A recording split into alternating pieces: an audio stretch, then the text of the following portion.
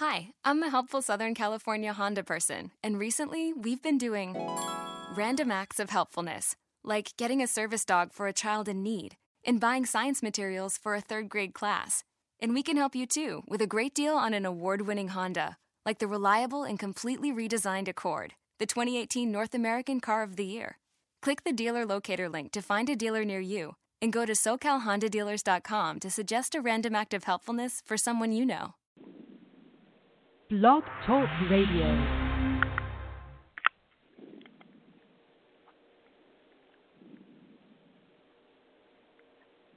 Welcome everybody to the Born to Talk radio show with I am Marcia Waiteka, and I am your host of Born to Talk.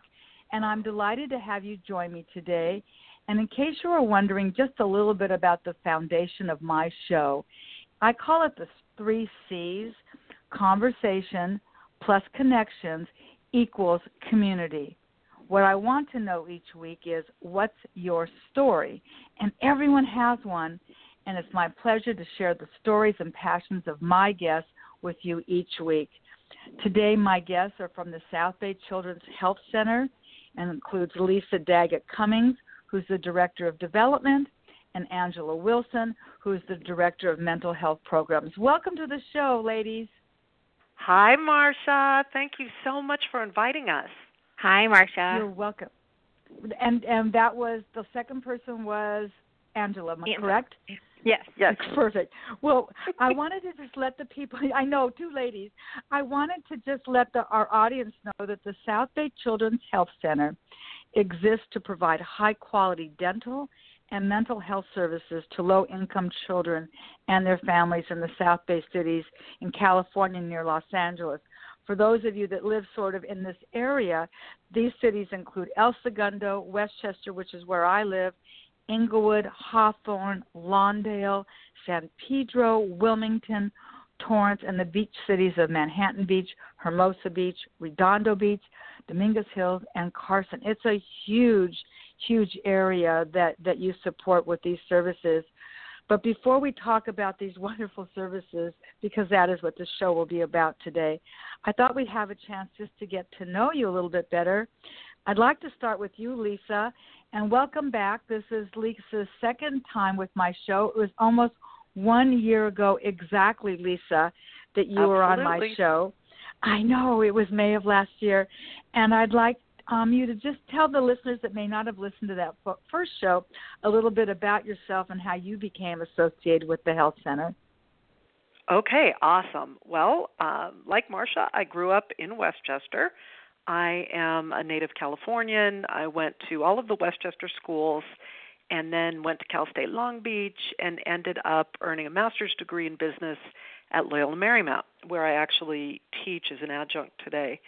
I really wanted to make a difference when I got out of college, and it was in grad school that I started thinking more about how I could make a difference. I worked at the time for an organization called Junior Achievement that taught kids about business, and I loved the nonprofit sector.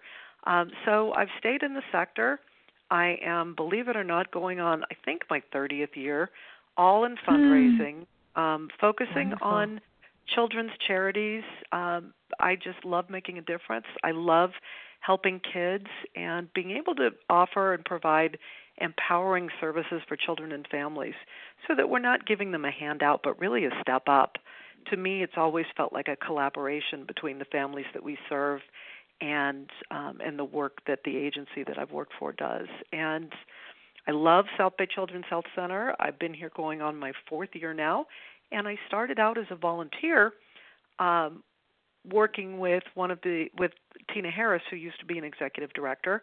I was coaching one of her grant writers or development directors and learned about the agency, and they didn't have a full-time development director, so kind of tongue-in-cheek, I used to say, if you ever get a full-time development director, please let me know, and they did. They were looking for somebody about 4 years ago, and I applied for the job, and here I am. That's a great story, and I love stories. I love the connections. It's like I said at the top of the hour, it is the foundation, and you work at LMU. I walk at LMU. I just live several blocks away. We met at an event at Covenant Presbyterian Church a few years ago, and that's how you and I met. And I just love our Mayberry city that we live in, and I think it's tremendous what you bring to your organization. Now, Angela, it's a little different for you and I. We have not met, and so this will give me my opportunity to hear about you and your background. I'd love to know about you. Sure. So I am not a California native. I grew up in the Midwest, grew up in Illinois and Wisconsin. Moved to California in 2001, but I started down the path in education. Both my parents were teachers, grandparents were teachers, aunts were teachers, so I kind of started down that path of wanting to be a teacher, pursued that in my undergrad, and when it came time to do my student teaching, I realized I don't want to work with an entire classroom full of kids. I want to work one-on-one and find out why the kids can't sit still in the classroom, or what's going on at home that maybe the kid isn't able to do their homework. Just always interested in psychology, so I really pursued that aspect. I ended up getting my master's degree in psychology, and by that time I'd gone to grad school out here in California. I got a great job at an agency called The Help Group, which was out in Van Nuys. They're based in Sherman Oaks. They're all over Los Angeles. Very big agency. I think they have about 1,000 employees. But really started getting my feet wet working with children and families, and just really found that is my passion. I think I thought maybe I was more on the adult path at that point, but I love working with kids and families, and since that time, went from the Help Group to another agency here in LA, Counseling for Kids, which then led me into South Bay Children's Health Center. The reason I came to find out about South Bay Children's Health Centers, I live in the same neighborhood that one of the offices is in, and I walk by it all the time and didn't even realize it existed. And I think that's one of the things that kind of drew me here, is I wanted to get the word out. I wanted people to find out all the awesome things that South Bay Children's Health Center is doing. So I've been developing programs in the mental health field for about 12 years in Los Angeles County. And when the opportunity came about to become mental health director at this awesome agency in my neighborhood, I jumped at the chance, and I have been nothing but absolutely excited to be here. I'm fast approaching my 1-year anniversary, and it's just been such an amazing move for me. I love it, and you'll hear more about all the wonderful things that we're doing. But that's kind of just a basic summary of me. Well, terrific. And so let's just jump right in, because there is a rich history about the South Bay Children's Health Center. And Lisa, I thought maybe you could just sort of draw that story for us, when it started and what was the focus when it did begin. Absolutely. Thank you, Marcia. The organization was founded in 1947, so it's been around longer than a lot of us.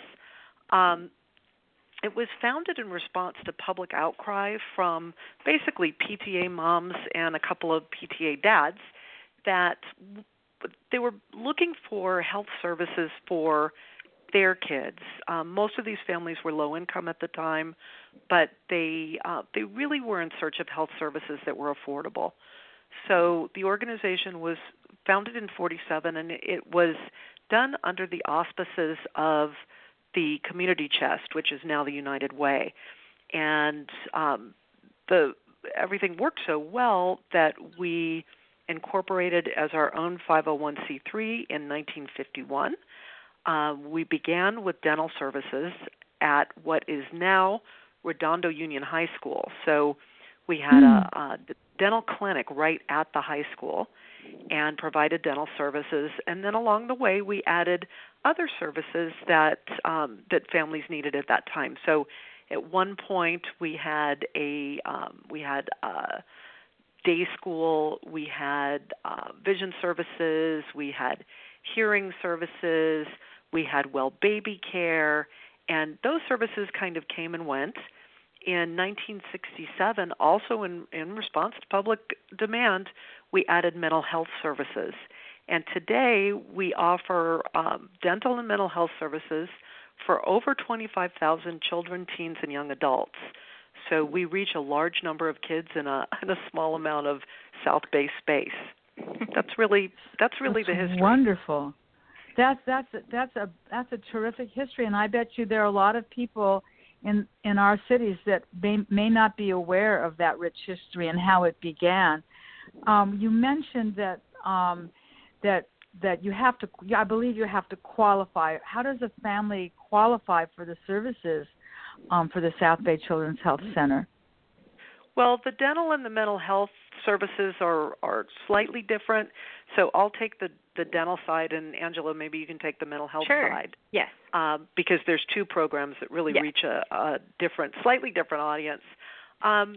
In order to be qualified for dental services, you need to be a family living at about 266% of the federal poverty threshold or below. Those families typically will qualify for Denti-Cal, and there is no geographic restriction. So the majority of families that come to us for dental care do kind of gravitate around our clinic, which is in Lawndale, in kind of concentric circles. But there is for the dental program, there really is no geographic. We don't have to have them come from any certain geography. We're not bound, right? So, so they come from all over the place. They come in and talk to one of our dental administrators in the office, and we find out if they're on Denti-Cal or if they're on the type of Denti-Cal we take is fee-for-service Denti-Cal, and there's many different types. So if they're on fee-for-service Denti-Cal or Liberty Dental, which is a dental HMO, we can take them based on their insurance. If they are qualified low income and don't have insurance, we have a sliding scale that we will work with them on. And we pride ourselves never to turn families away in need of care. And if we absolutely can't care for them, we will refer them to a place where they can get quality care. So that's the dental side. Angela, you want to take the other half of the question? So the mental health program, we actually have two different programs, kind of like Lisa mentioned. One that we have here that's based in the Torrance office where I'm calling from is our Child and Family Guidance Clinic. And this is the one that has been here for a long time. Cute little building in Torrance right across the street from Foster's Freeze. But we serve Medi-Cal clients here. So just like the dental office works with Denti-Cal, our Child and Family Guidance Center, we work with the Department of Mental Health in Los Angeles County, and we serve clients who have Medi-Cal. So that is how you qualify for our Child and Family Guidance Clinic. We'll go a little bit more maybe into the types of services that are offered here because it is a very big array of services, but that's the qualifications for Child and Family Guidance. And then we also offer what's called our South Bay Youth Project, which we'll definitely go into more as well. But the exciting thing about that is it allows us to provide services. We use many different funding partnerships for the South Bay Youth Project, and we can provide services to families that are located in the South Bay as long as they're tied to some of the schools that we work with. So the great thing about South Bay Youth Project is as long as you're in one of the school districts that we partner with, there is no cost, there is no question about insurance, there is no question about your income. We're just allowed to work with you because of the partnerships that we have established. So there are two different factors.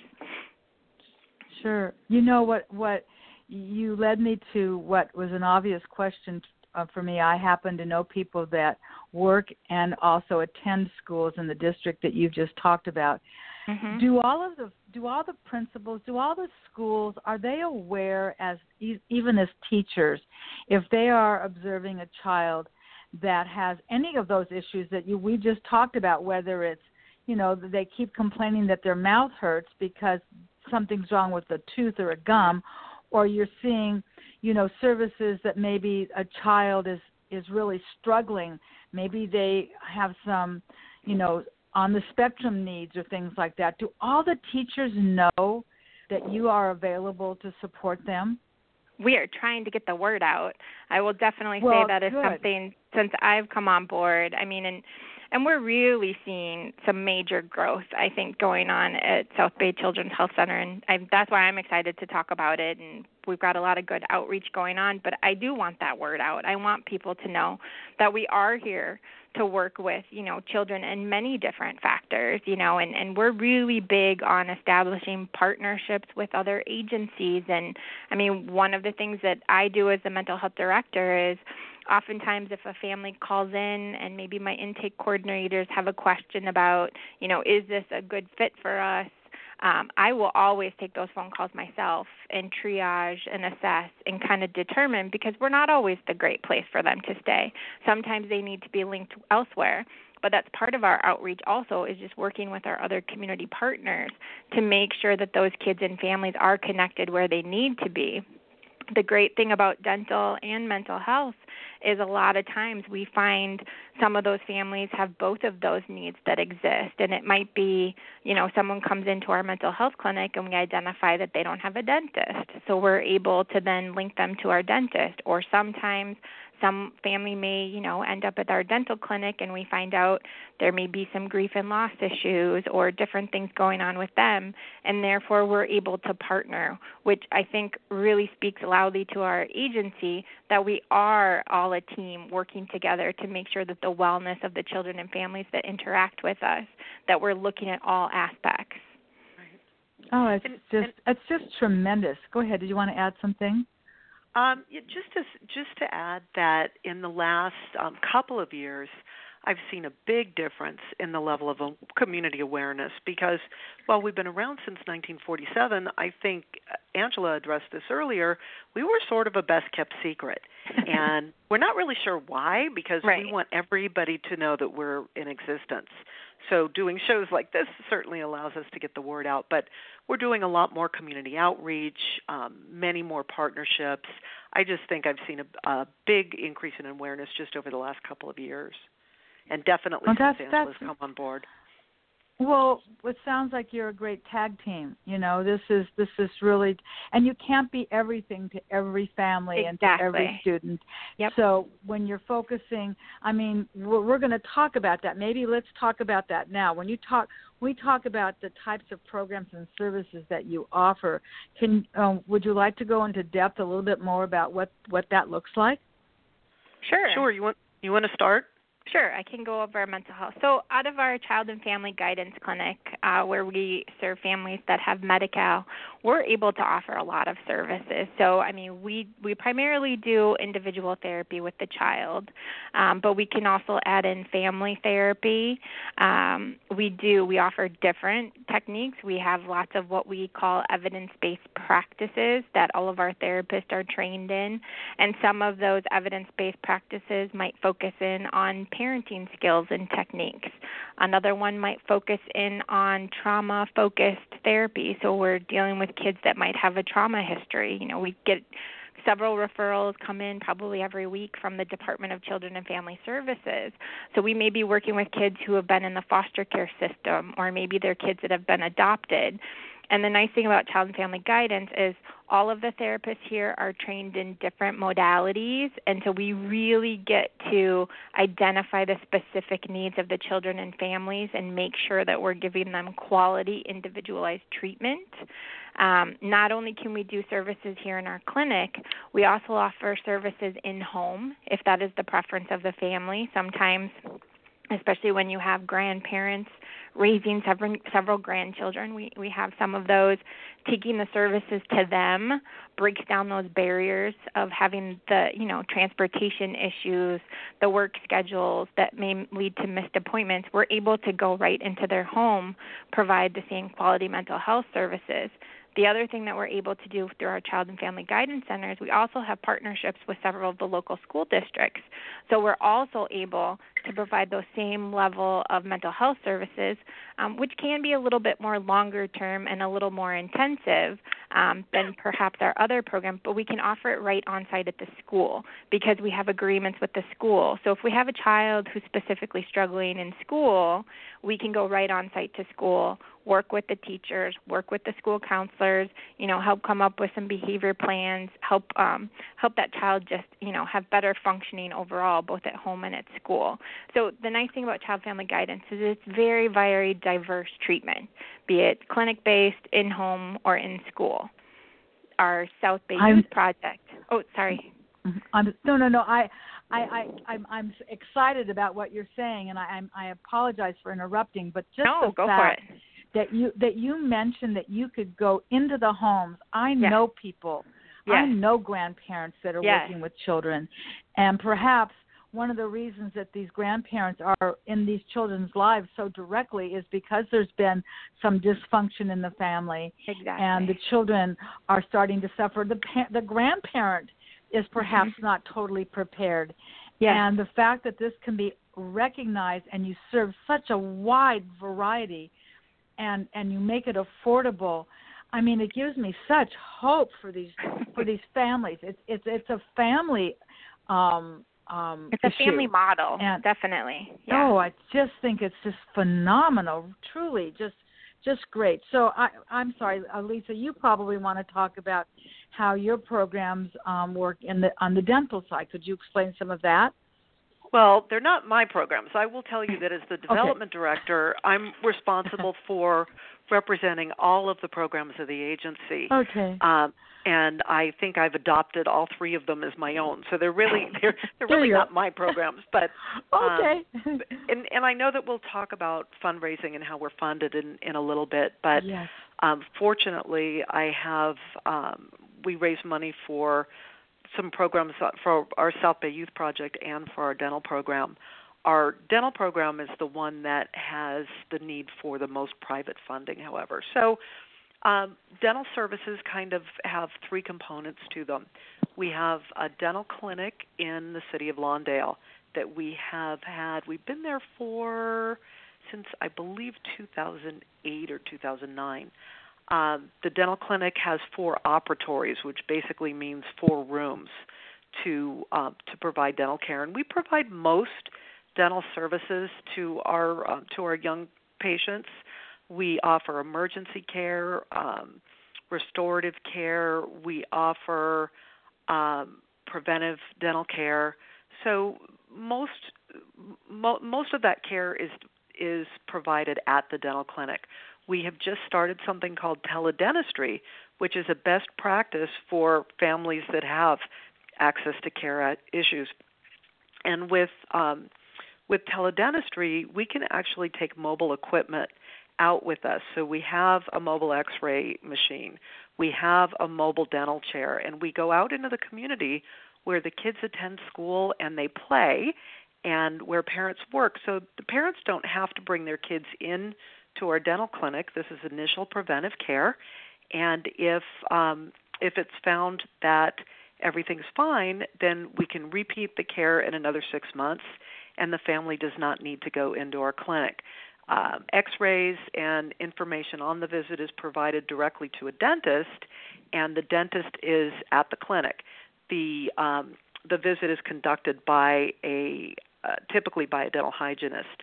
So the information goes back to the dentist, and the dentist decides if there's any additional treatment needed, and if not, the child just needs to come back within 6 months, which is very, very cool. So that's this is not just. I'm so sorry. Go ahead, Angela. Oh, I think the really amazing thing about teledentistry is they're really starting those dental services at an earlier age.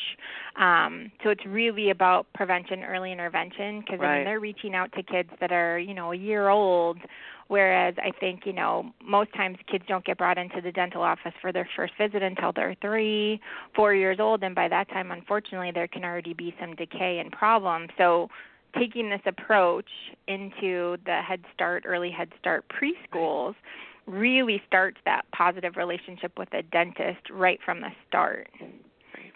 And the American Academy of Pediatric Dentistry recommends that parents take their children for their first dental visit no later than 1 year old or at the eruption of the first tooth.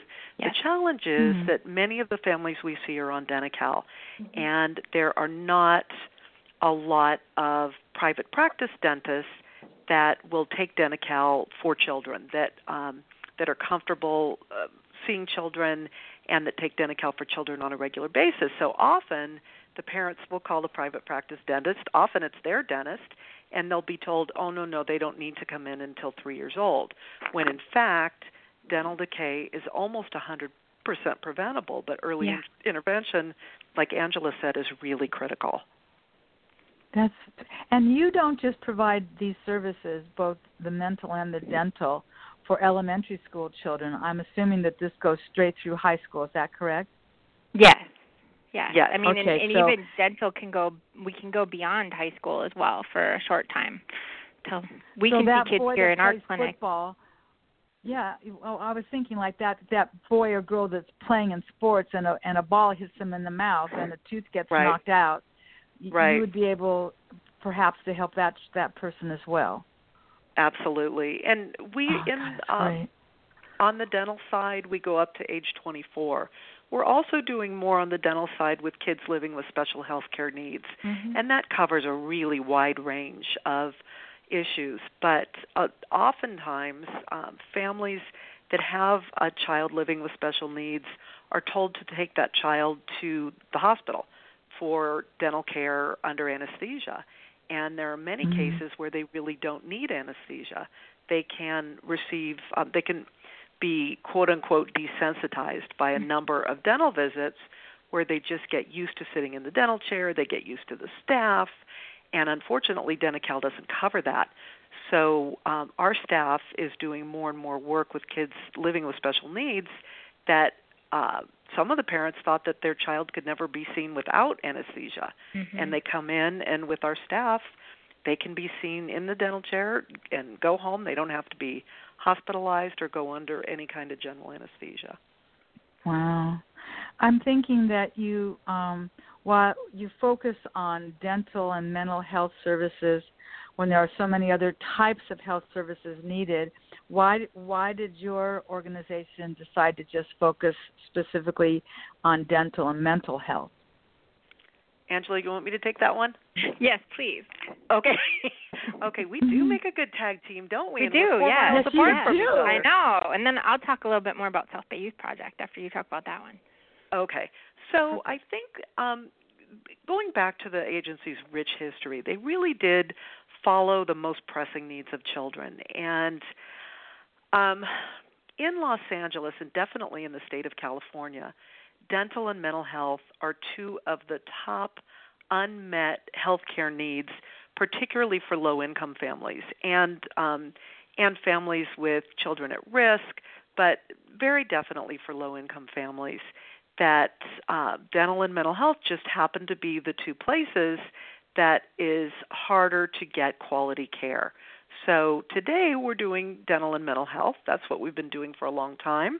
I would like to say that our agency is open to other services, but there's also some fine nonprofits out there that are addressing the healthcare needs, that are addressing vision, addressing hearing, and these are in this area. These are really the two of the top unmet healthcare needs. So that's the reason.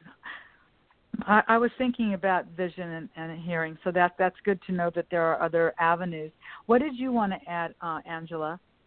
I was just going to touch a little bit about our South Bay Youth Project program because we talked a little bit about Child and Guidance Clinic, but we also offer a South Bay Youth Project program, and this kind of goes hand in hand with, I think, what Lisa was talking about a little bit about expanding our services. And the South Bay Youth Project is one that really allows us to do that.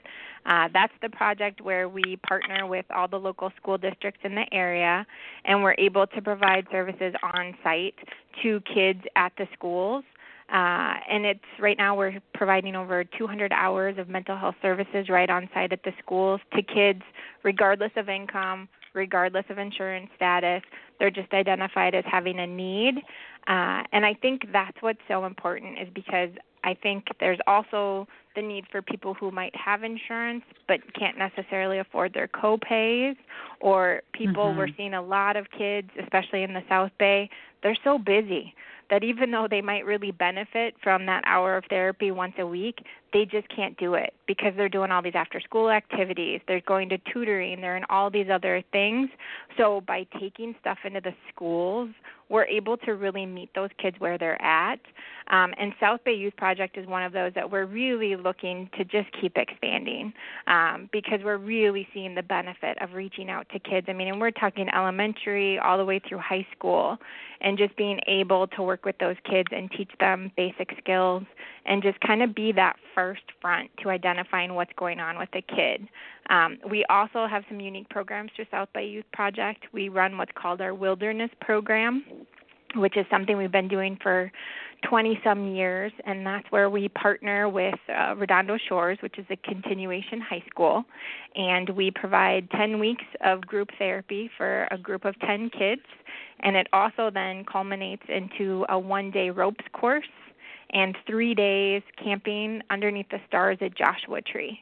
So it's really a transformative opportunity for these kids to be a part of, and it's something that I think all of us at South Bay Children's Health Center, I mean, we're just thrilled every year to watch the video and kind of hear how it went. So I think South Bay Youth Project, to me, is the area where we really get to be creative, and I think that's the really kind of exciting piece for us. And just having that opportunity to really partner with the community has been really exciting. I'm excited just hearing about this. When I worked at the Y for 10 years, we did a lot of things that are similar to this Wilderness Project that you're talking about. I couldn't see where you guys would be the great keynote speakers at a Rotary or Lions or some of these Kiwanis clubs, letting them know what you do, because it's really cool. It is. We know. Cool. Yeah.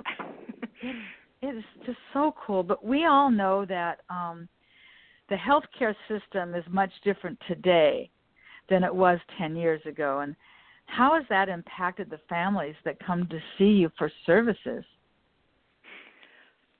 I can start. Okay. Oh, go ahead, Angela. Go ahead. I was just going to say, I think on the mental health field, it's kind of a mixed bag. I think in some ways we have people who, since there was a Medi-Cal expansion that happened in the last couple years, we're seeing more people who now have insurance that didn't have it before. So some of the kids that may be here undocumented now have access to Medi-Cal. We're able to provide services to them. We're just seeing more families. I mean, the flip side is we're seeing so many families sometimes we're at capacity. But I think there's a lot more people who have coverage. I think there's a lot more coverage that's covered. It used to be that you were limited to a certain number of mental health sessions per year with all your insurance would pay for, and now there aren't necessarily those limitations.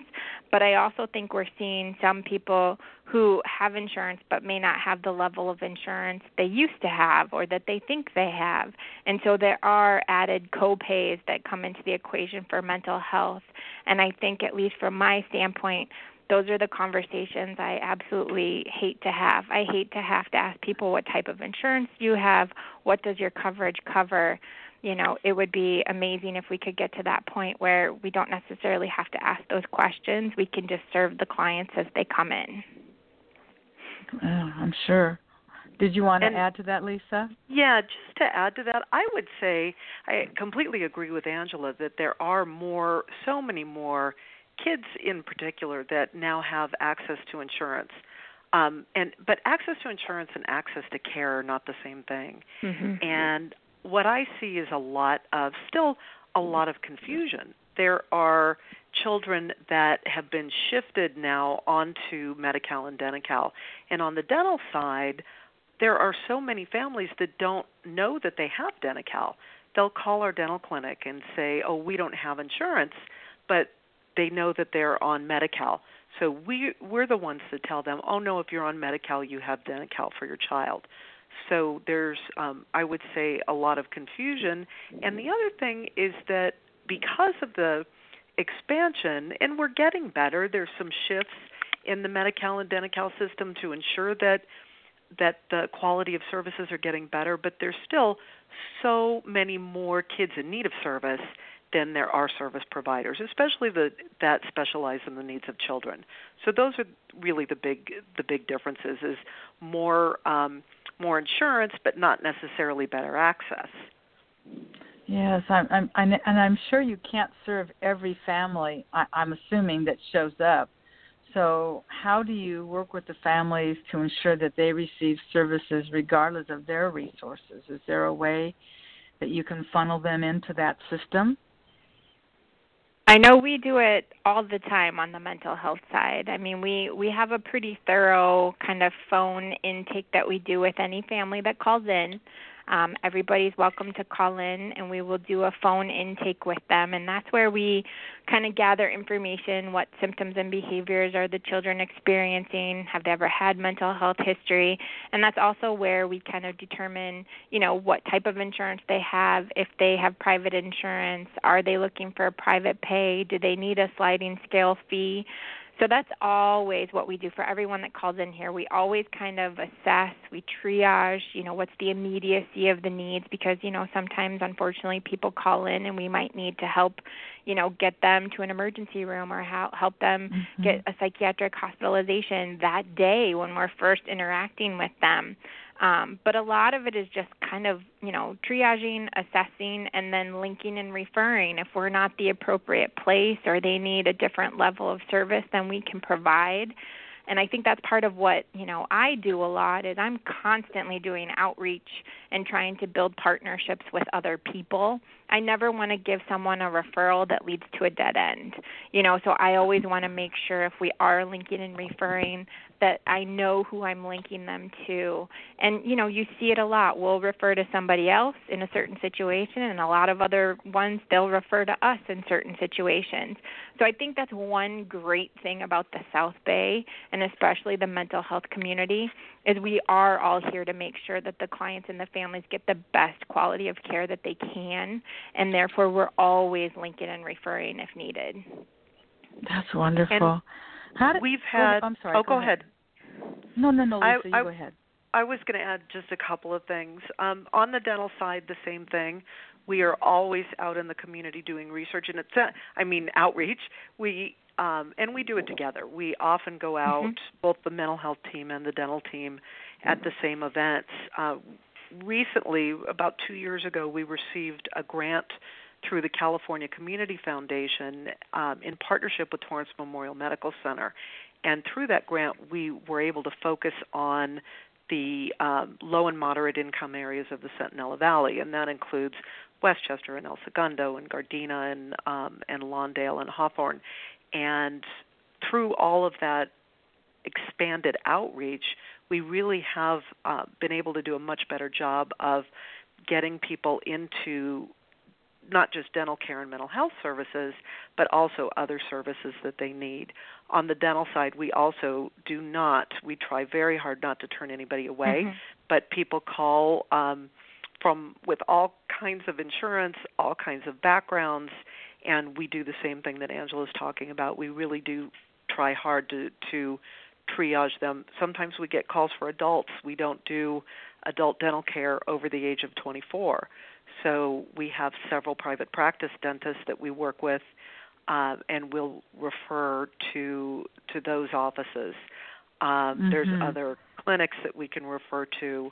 We have a couple of pediatric specialists that work with special needs kids within a hospital system. And then as far as funding goes, we work with each family based on the financial resources that they have. So with Denti-Cal, we are, as long as the services are covered, there's nothing else that the family has to pay. But if they want to have additional services that aren't covered under Denti-Cal, then we work with them on a sliding scale payment plan.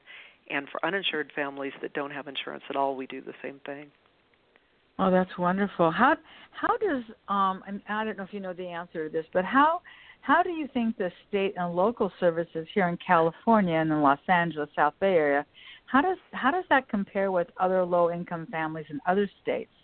How are we doing here? I think from the mental health side, I am very proud to say we're in Los Angeles County and in California because I think we're doing a tremendous job. I really think the Department of Mental Health in Los Angeles County, I mean, we've still got a ways to go as far as, bulking up our prevention and early intervention, but I'll go to conferences. I've been at many of them with people from all across the country, and I always leave super happy to come back to Los Angeles County because I think kind of how we had talked about it, like the Medi-Cal expansion that's allowed all these additional kids and families to qualify for services. I think the level of quality of mental health professionals in LA County, LA really puts a big emphasis on getting therapist training, the big focus on evidence-based practices, but it also allows for creativity to use your clinical judgment to treat that client where they're at. The fact that in-home, in-school, in the community, all these additional types of modalities for therapy are really embraced and encouraged. I think it's great. I think LA County is doing a tremendous job. Terrific. When we think about mental health, just the term, sometimes that term can bring a stigma with it. How do you work around that to best serve the kids while still accomplishing your goals? I mean, I think the biggest is just, getting out there and just kind of working on an overall wellness. I mean, I think we talk about how mental health is just one portion of overall wellness. You go to the doctor for certain things, you go to the dentist for certain things. Mental health is part of your wellness. I think for us, really helping reduce those stigmas is partnering, getting in there from day one with kindergarten students, from elementary on up. If talking about mental health and just some of those basics of, identifying your emotions and learning different communication skills, the more we can get in there, partner with the schools where, a therapist or a counselor is just another person that's at the school, but it's someone who's there who can help you. The more we can focus on prevention. Sometimes we use the language maybe a little bit more of counseling. We might talk, sometimes we use the best friend scenario of just talking about, if you had a friend that was in this situation, how might you, reach out for help. But I will say, I think for kids, the message is getting out there. I've seen a big shift just in kids, teenagers who are open to mental health. And I don't think the stigma exists quite as much from the kids and teenage perspective. I think sometimes what we have to work on is with the parents and the families, because sometimes there's some stigma there about what does it mean if their child needs mental health therapy, or what does it mean if you come in for therapy and we start working on parenting techniques. So I think that part is what really still has a ways to come. Well, it's interesting that we are talking in May, because May is National Mental Health Awareness Month. And that's very significant. It's great that it's brought to the forefront. What do you think is important for our listeners to understand about mental health and mental illness? Is there a difference? Between mental health and mental illness? I mean, I think mental health is something we all deal with. We all have mental health. And I think being on top of your mental health, being in tune with yourself, that's sometimes things that we talk about is, being in tune with your own mental health, recognizing sort of when your behaviors change, or sometimes you might have a strange thought that pops in that kind of seems out of the ordinary, and maybe being able to do some of that self-talk. If you have good coping skills in place and you have a strong support network, sometimes that's enough. Sometimes that's the only level that you need. But it's also very important that people recognize when there is a mental illness that you do need to seek some type of professional help, and it can be in many different factors. It can be individual therapy. It could be a support group. There's lots of even interesting, online text-based therapy nowadays. There's so many options. I think what I want people to just know is that mental illness and mental health, it impacts everyone. At some point in your life, you're going to know someone who is impacted by mental illness. And I think being aware of some of the signs to look for, changes in behavior. I work a lot with teachers and counselors, and sometimes I stress that, the signs to look for aren't necessarily the kids that are always getting your attention. It's not always the kids that, are bouncing off the walls, not able to sit still. Sometimes the kids we need to be most concerned about are the quiet ones, that are sitting in the corner, that aren't drawing our attention. So I think just that, being aware of signs, not being afraid to ask somebody, are you okay? I do a lot of suicide prevention trainings, and that's one of the things that we say is ask. Don't be afraid to ask. Always ask somebody. Some people say it's like embracing the awkward. Like if there's that awkward silence, you don't know what to say, just ask somebody, are you okay? Just asking that question. We've seen such an increase on bullying, and that was not anything that we would have seen in the same degree when I was raising my children. There certainly wasn't the social media aspect of life when my kids were children. And I had a show about bullies and friends, a documentary about that, and coming from the position of the victim and also the bullies. Mm-hmm. And as parents, we have a responsibility to be mindful that we may have a child that is being bullied, and we may have a child that is a bully. Yes. And that is certainly something that I'm sure that you witness in schools today, regardless of the grade level. It is definitely a topic that parents are concerned about. It's obvious to me that you're both really passionate about what you do for the South Bay Children's Health Center. So what I'm curious to know from both of you is what motivates you about this work and this organization. What just like, oh man, I can hardly stand it. I'm so excited. What motivates you to do your job every day? I'm going to let Angela start. Okay, because I'm super motivated. I don't know, but yes, I think I absolutely love South Bay Children's Health Center. I think what we're doing is just fascinating and amazing work. I think every single day I'm here in our clinic, and we see families come in, and just to see them leave with a smile on their face when maybe they came in without a smile, or you see that change that happens. You see a kid come in and he's excited to see his therapist, and to me, I'm a parent also, but as a mental health professional, if you have people who are actually excited about mental health and want to be here and you can see the change that's happening, I see that every single day. I think that's what's so motivating to me. And I think to me, sometimes the cases that I think are going to be the most challenging end up being the most rewarding. And sometimes they're the kids and the families that just grasp onto it and make the biggest change. I think the fact that we're working with schools, that we're partnering with our community is something that I love. As a member of this community, I live in the South Bay, and so to be able, to see the work that's happening across all the school districts, I have to give our community at large, huge props, because over the last couple of years, I've seen that shift. Everybody's really, on board with increasing mental health services, and I think that's what keeps me motivated and passionate. I can hear it. I can hear it. What about you, Lisa? For me, it goes way, way back. My mom, I will not tell you my age, but it's old. And just kidding. I'm in my mid-50s. And my mom was a single mom, and she worked really hard to make ends meet. And we used a lot of nonprofit services, particularly mental health services. And I remember, I think it was called Family Services that we used, and that inspired me.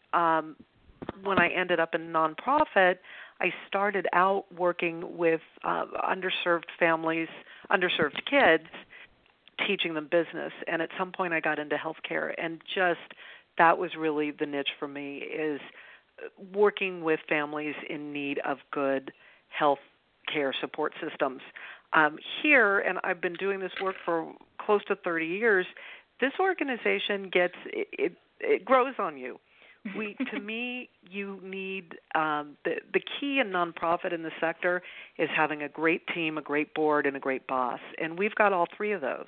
I agree. And wow. and that doesn't happen too often. I've worked for many agencies, and I know Angela's worked for a few also, and it's that synergy. It's kind of like a three-legged stool, and we've got people that have been here for many years, and we've got people that are brand new, but they understand the mission and they jump in and they're supportive, and that goes all the way across. Our corporate culture is strong, and I think knowing that we've got a really great boss that supports us, and we have a leadership team that consists of me, Angela, Dr. Sada, our dental director, and Mark Shanasi, our ED, and we do a lot of problem solving and teamwork, and then the board.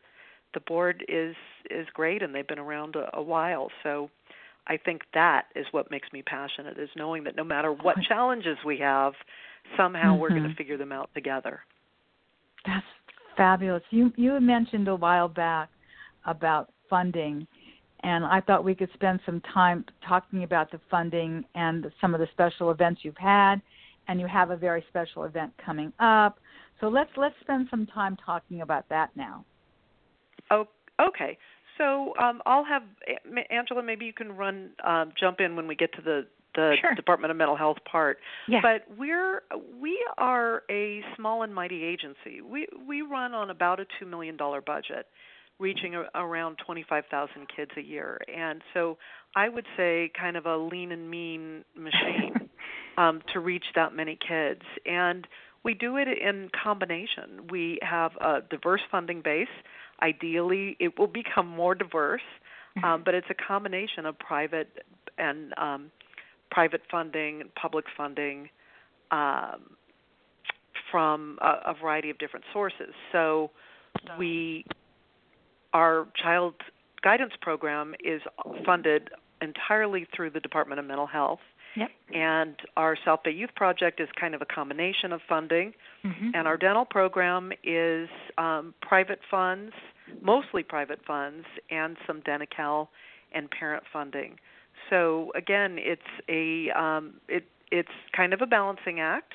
Ideally, at some point, we would like to have, at least on the dental side, more earned income sources. So a little bit more money coming from the Denti-Cal and the parents and that type of funding versus the private contributions.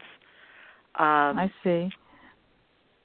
So you do have some special events that you use for fundraising also that can help bring some money. What's coming up for you guys? We do. We just finished an amazing wine tasting called Open Your Heart, and we're jumping right into our biggest fundraiser of the year, which is called Champions for Children.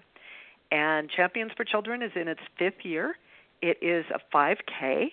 This year, for the first time, we changed venues. It's up at Ernie Howlett Park in Rolling Hills Estates, and it's a trail run and a trail walk. So people will be on the equestrian trails, on the horse trails. The horses will not be there that day.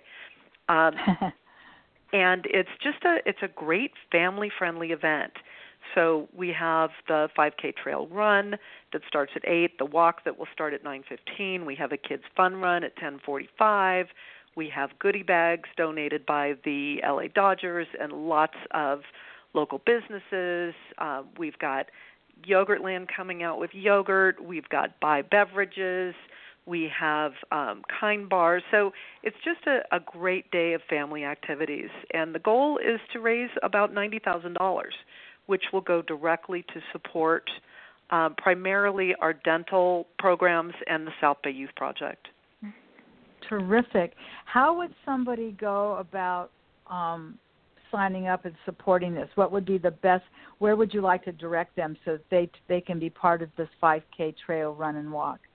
Great. The best place to go is sbchc.com/C, the number 4, the letter C, lowercase, C4C run, R-U-N. So www.sbchc.com/C4C Run. And you'll see everything about the event. You'll be able to register and get more information. And I believe the date is it June 23rd? June 23rd. Okay. Saturday, June 23rd. That's exciting. I mean, that's really exciting.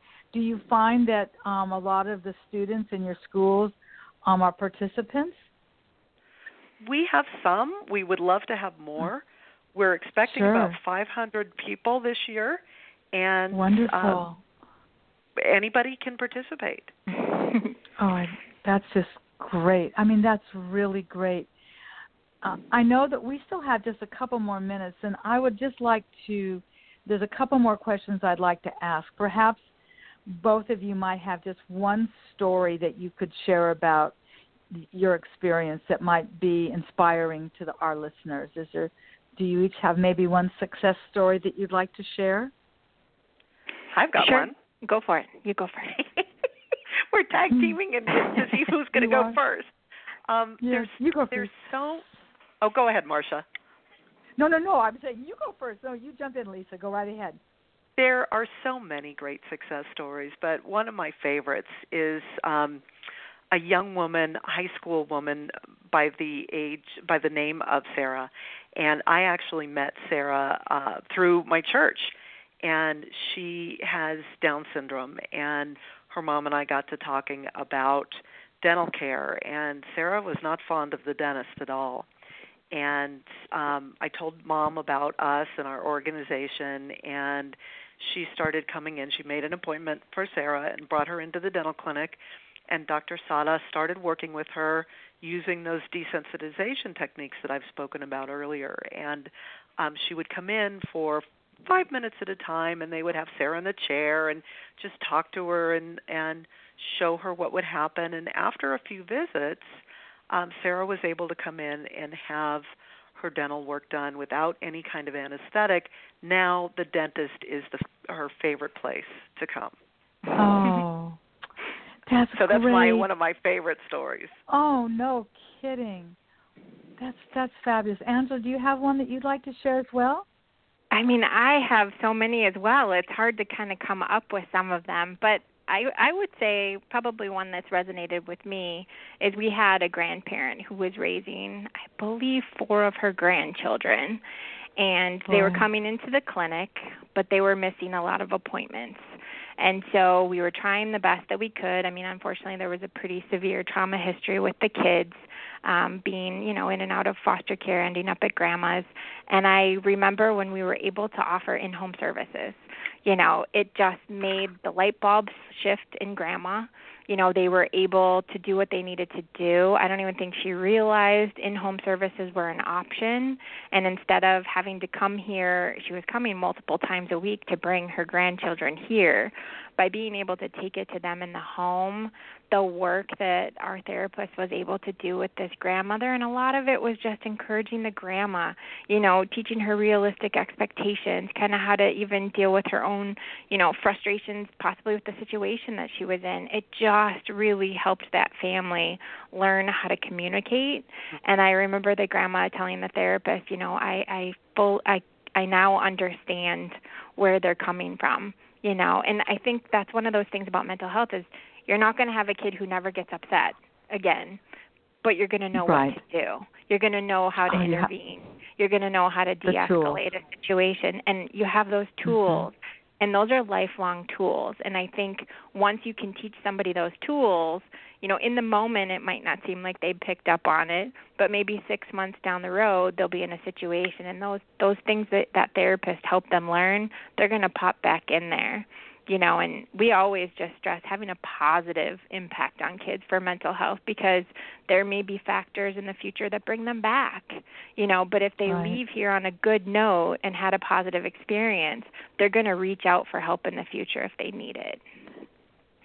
You know what occurs to me as we're getting to the end of the hour, you never know by who you've touched as children that end up going into this line of work themselves after experiencing the help and the understanding and saying, I want to do what Miss So-and-so does or Mr. So-and-so does, because they help me so much. You hear oftentimes people that are in the mental health field have had some issues themselves, and Absolutely. you're just setting a beautiful table, not only for today, but for Right. something that might be in the future. And I just think that that's just another avenue that's just incredible. And I'm so thrilled to have had this opportunity to share this hour with you. I know you're very busy and you've taken an hour out of your time today, but I just wanted to thank you so much for being my guest today.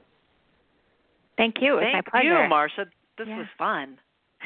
It was really fun. And for those of you that are listening, let me just do a quick plug for me, which is my show is on every Monday. It will always be on the www.blogtalkradio.com/Born to Talk. I have a web page, which is the BornToTalkRadioShow.com, where you can find me, and all of the shows are archived, and you can go back and listen to other shows as well. And I'm just delighted to have the opportunity to inspire others, to let people know that they can come out for this cool 5K trail run and walk in June. You get ready now because it's just a month away. It happens to be a very special date for me. That was my husband's birthday, so I'm familiar with the date June 23rd very well in my life.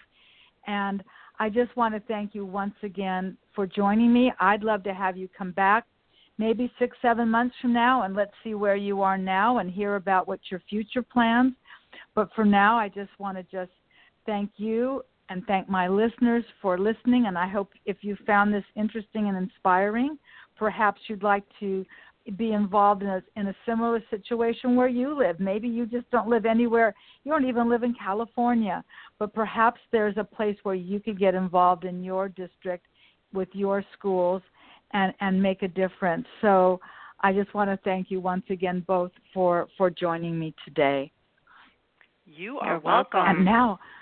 And now, if any luck, I'm going to play some outgoing music, which didn't happen going in. So I'm going to start this music. Let's hope we hear it. And thanks again, everybody, for tuning in. Let's see if this works. Okay. Let's see. Maybe I have to turn the volume up. There it is.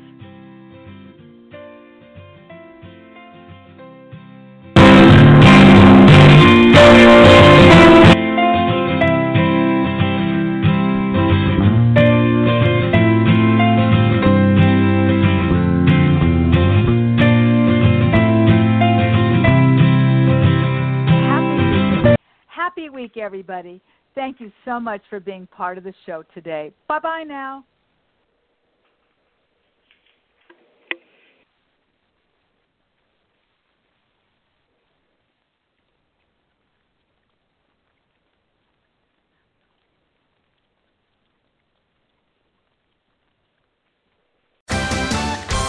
What a matchup! And what a team, Mike. Metro PCS and the iPhone SE for $0 on a network that covers 99% of people in the U.S. Oh, impressive. Play with the best. Switch to Metro PCS and get a 32-gig iPhone SE for $0. Metro PCS.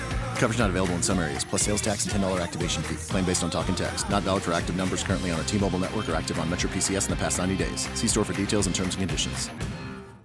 Hi, I'm a helpful Southern California Honda person, and recently we've been doing random acts of helpfulness, like getting a service dog for a child in need and buying science materials for a third-grade class.